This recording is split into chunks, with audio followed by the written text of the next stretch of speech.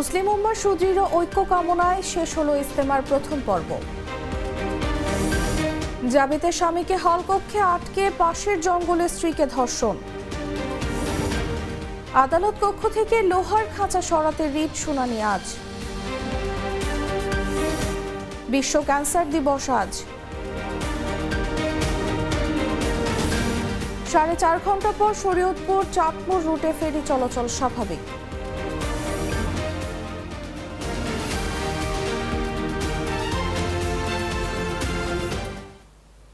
শুনছিলেন সংবাদ শিরোনাম। বেলা 11টার সংবাদে সবাইকে আমন্ত্রণ জানাচ্ছি, সাথে আছি আমি তাসলিমা তিথি।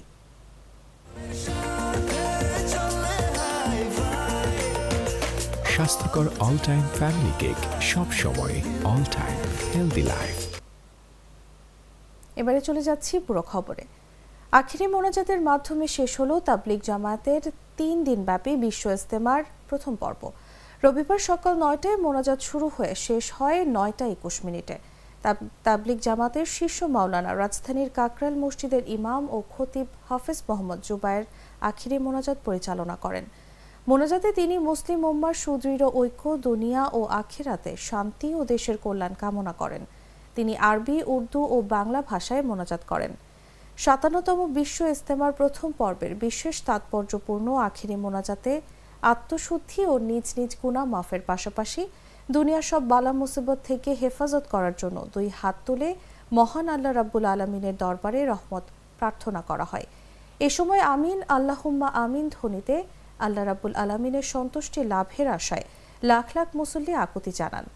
এদিন ভোর থেকে দিক নির্দেশনামূলক বয়ানের পর লাখ লাখ মানুষের প্রতীক্ষার অবসান ঘটে সকাল 9টায়।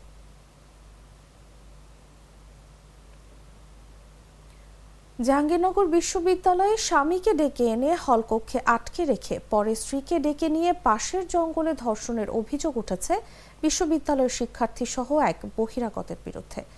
শনিবার দিবাগত রাত 9:30টার দিকে বিশ্ববিদ্যালয়ের মীর মোশাররফ হোসেন হল সংলগ্ন জঙ্গলে এই ঘটনা ঘটে। এই ঘটনায় অভিযুক্তরা হলেন বিশ্ববিদ্যালয়ের আন্তর্জাতিক সম্পর্ক বিভাগের 45তম ব্যাচের শিক্ষার্থী মুস্তাফিজুর রহমান ও বহিরাগত যুবক মামুন। মুস্তাফিজুর বিশ্ববিদ্যালয়ের মীর মোশাররফ হোসেন হলের আবাসিক শিক্ষার্থী এবং বিশ্ববিদ্যালয়ের শাখা ছাত্রলীগের আন্তর্জাতিক বিষয়ক সম্পাদক। ভুক্তভোগী সূত্রে জানা যায়, ওই দম্পতির বাড়িতে ভাড়া থাকতেন অভিযুক্ত মামুন। তার প্রেক্ষিতে শনিবার সন্ধ্যায় ভুক্তভোগীর স্বামীকে বিশ্ববিদ্যালয়ে ডেকে নিয়ে আসেন তিনি। পরে বিশ্ববিদ্যালয়ে এলে তাকে নিয়ে বিশ্ববিদ্যালয়ের মীর মোশাররফ হোসেন হলের এ ব্লকের 317 নম্বর কক্ষে আটকে রাখেন অভিযুক্তরা। এরপর তার স্ত্রীকে নিয়ে নিজের রেখে আসা জিনিসপত্র আনতে বলেন মামুন। তার প্রেক্ষিতে মামুনের জিনিসপত্র নিয়ে ক্যাম্পাসে আসেন ভুক্তভোগী নারী। পরে জিনিসপত্র নিয়ে মামুন হলের ভেতরের ওই কক্ষে রেখে আসেন। তার স্বামী অন্যদিক থেকে আসবে বলে ওই নারীকে হল সংলগ্ন জঙ্গলে নিয়ে যান অভিযুক্তরা। পরে সেখানে তাকে ধর্ষণ করা হয়েছে বলে অভিযোগ করেছেন ওই নারী। 24 ঘন্টার মধ্যে আসামি ও তার সহায়তাকারীদেরকে গ্রেফতার করতে হবে এবং বিশ্ববিদ্যালয় থেকে বহিষ্কার করতে হবে। 2. 24 ঘন্টার মধ্যে আসামি ও তার সহায়তাকারীদের আটক করতে না পারলে হল প্রভোস্ট ও বিশ্ববিদ্যালয়ের প্রক্টরকে পদত্যাগ করতে হবে। 3. বিশ্ববিদ্যালয় কর্তৃপক্ষকে বাদী হয়ে ধর্ষক এবং অভিযুক্তদের বিরুদ্ধে মামলা করতে হবে। এবং 4. এমএইচ হল সহ সকল হলের ছাত্রদেরকে 3 কার্যদিবসের মধ্যে বের করে দিতে হবে। নিম্ন আদালতের এজলাস কক্ষ থেকে লোহার খাঁচা অপসারণের নির্দেশনা চেয়ে দায়ের করা রিটের বিষয়ে শুনানির জন্য রয়েছে আজ। গত 23 জানুয়ারি এ সংক্রান্ত রিট আবেদন করা হয়। রবিবার হাইকোর্টের বিচারপতি মোস্তফা জামান ইসলাম ও বিচারপতি মোহাম্মদ আতাবুল্লাহ সমন্বয়ে গঠিত বেঞ্চে এই রিটের উপর শুনানি হবে।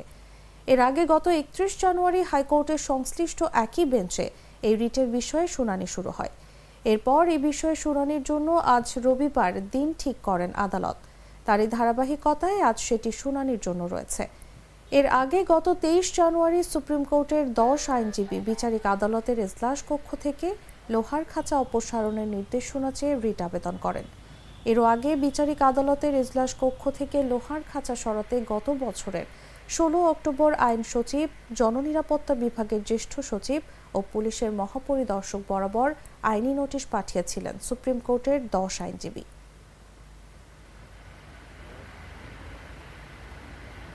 Drinko mane cool, one and only rule. Drinko chabal, tumi super cool. Drinko mane participate, nata jali refill. Drinko mane participate, nata jali refill. Drinko mane. নাটা জেলি আর পানীয়র এক অসম কম্বিনেশন ড্রিঙ্কো চাবান পানীয়। আজ 4 ফেব্রুয়ারি বিশ্ব ক্যান্সার দিবস। প্রতি বছরের মতো এবারও বিভিন্ন কর্মসূচির মধ্য দিয়ে দিবসটি পালন করা হবে। বিশ্ব ক্যান্সার দিবস পালনের প্রস্তাব প্রথমে আসে 1999 সালের 4 ফেব্রুয়ারি। 2000 সালে প্যারিসে ক্যান্সারের বিরুদ্ধে বিশ্ব সম্মেলনের আয়োজন করা হয়। দিবসটি Union for International Cancer Control নামের একটি বেসরকারি সংস্থার নেতৃত্বে পালন করা হয়। দিবসটি পালনের উদ্দেশ্য হল মারাত্মক ও প্রাণঘাতী এই রোগ সম্পর্কে সচেতনতা ছড়িয়ে দেওয়া এবং এই রোগে আক্রান্ত রোগীদের সাহায্য করার জন্য মানুষকে উৎসাহিত করা। বিশ্ব স্বাস্থ্য সংস্থার হিসেবে বিশ্বে প্রতি বছর 82 লাখ মানুষ ক্যান্সারে মৃত্যুবরণ করেন।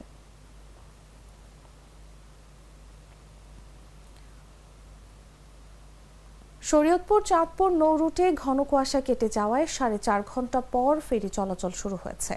রবিবার সকাল 9টা থেকে ফেরি চলাচল স্বাভাবিক করে দেয় বিআইডব্লিউটিসি ঘাট কর্তৃপক্ষ। এর আগে রবিবার ভোর 4:30টা থেকে এই রুটে ফেরি চলাচল বন্ধ করে দেওয়া হয়। বিআইডব্লিউটিসি নরসিংহপুর ফেরিঘাটের ব্যবস্থাপক মোহাম্মদ ইকবাল হোসেন বলেন, শনিবার দিনগত রাত থেকে প্রচণ্ড কুয়াশা দেখা দেয়। কুয়াশার মধ্যে দুর্ঘটনা এড়াতে এই নৌ রুটে ভোর 4:30টা থেকে ফেরি চলাচল বন্ধ রাখা হয়। পরে ঘন কুয়াশা কেটে গেলে রবিবার সকাল 9টার দিকে ফেরি চলাচল স্বাভাবিক করে দেওয়া হয়। বর্তমানে এই নৌ রুটে ছোট বড় মিলিয়ে 5টি ফেরি চলাচল করছে।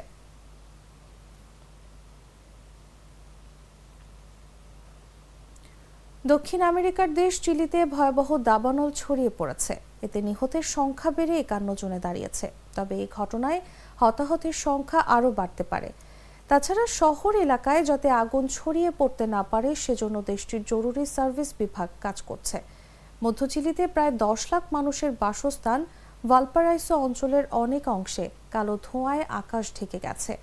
দমকল কর্মীরা হেলিকপ্টার ও ট্রাক ব্যবহার করে আগুন নিয়ন্ত্রণের চেষ্টা করছেন। সেখানের কর্তৃপক্ষ জানিয়েছেন, দাবানলে সবচেয়ে বেশি ক্ষতিগ্রস্ত হচ্ছে উপকূলীয় শহর ভিনা ডেল মার। সব জায়গায় পৌঁছাতে হিমশিম খাচ্ছে উদ্ধারকারীরা। দেশটির স্বরাষ্ট্রমন্ত্রী ক্যারোলিনা তোহা জানিয়েছেন, 2010 সালের ভূমিকম্পের পর সবচেয়ে বড় দুর্যোগের মুখোমুখি তার দেশ। ওই ভূমিকম্পে প্রায় 50 মানুষের মৃত্যু হয়েছিল।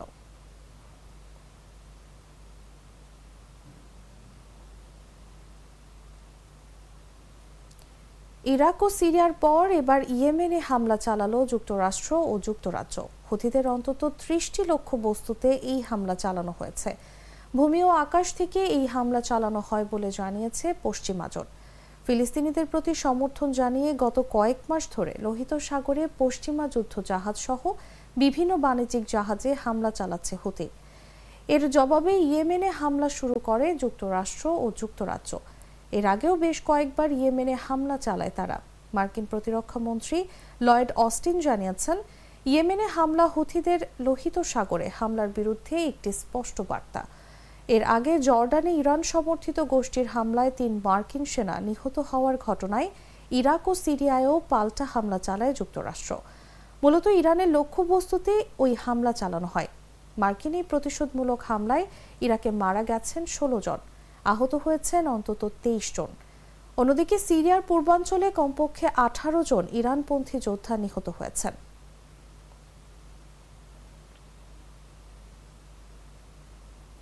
ভারতীয় নারী ফুটবল লিগে 3 ম্যাচ খেলেই ফিরে আসছেন সাবিনা খাতুন।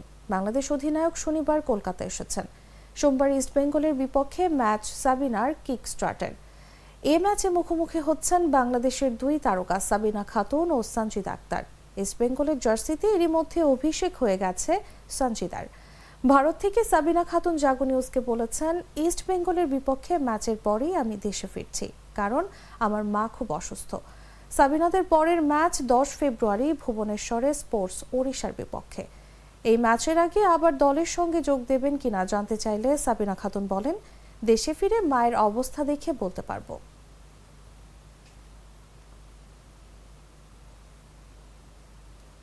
দর্শক, এই ছিল এখনকার মতো। ধন্যবাদ এতক্ষণ সাথে থাকার জন্য।